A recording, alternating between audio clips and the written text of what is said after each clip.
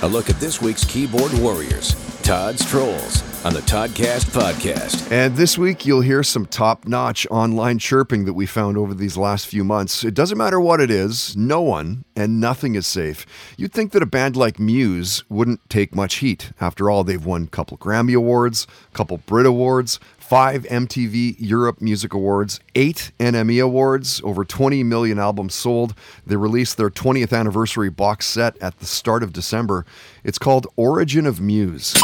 Oh, good. Another Muse album I'll never listen to. 20 years and not one good song. Who cares? They're as dry as Melba toast. Ugh. Did you go see Jumanji: The Next Level in theater? It was released December 10th. Dwayne Johnson, Jack Black, Kevin Hart, they're all back. This time to rescue one of their own. Never fails. Jack Black will ruin this movie.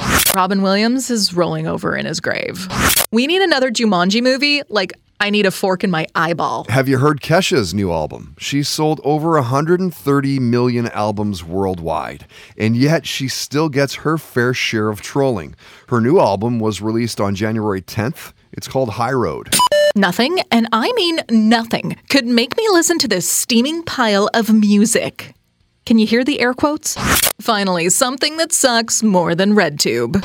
Oh, look at that. The dumbing down of our musical society is complete. And the X Games are always fun to watch. This year's, the 24th edition, were held in Calgary from January 23rd through the 26th.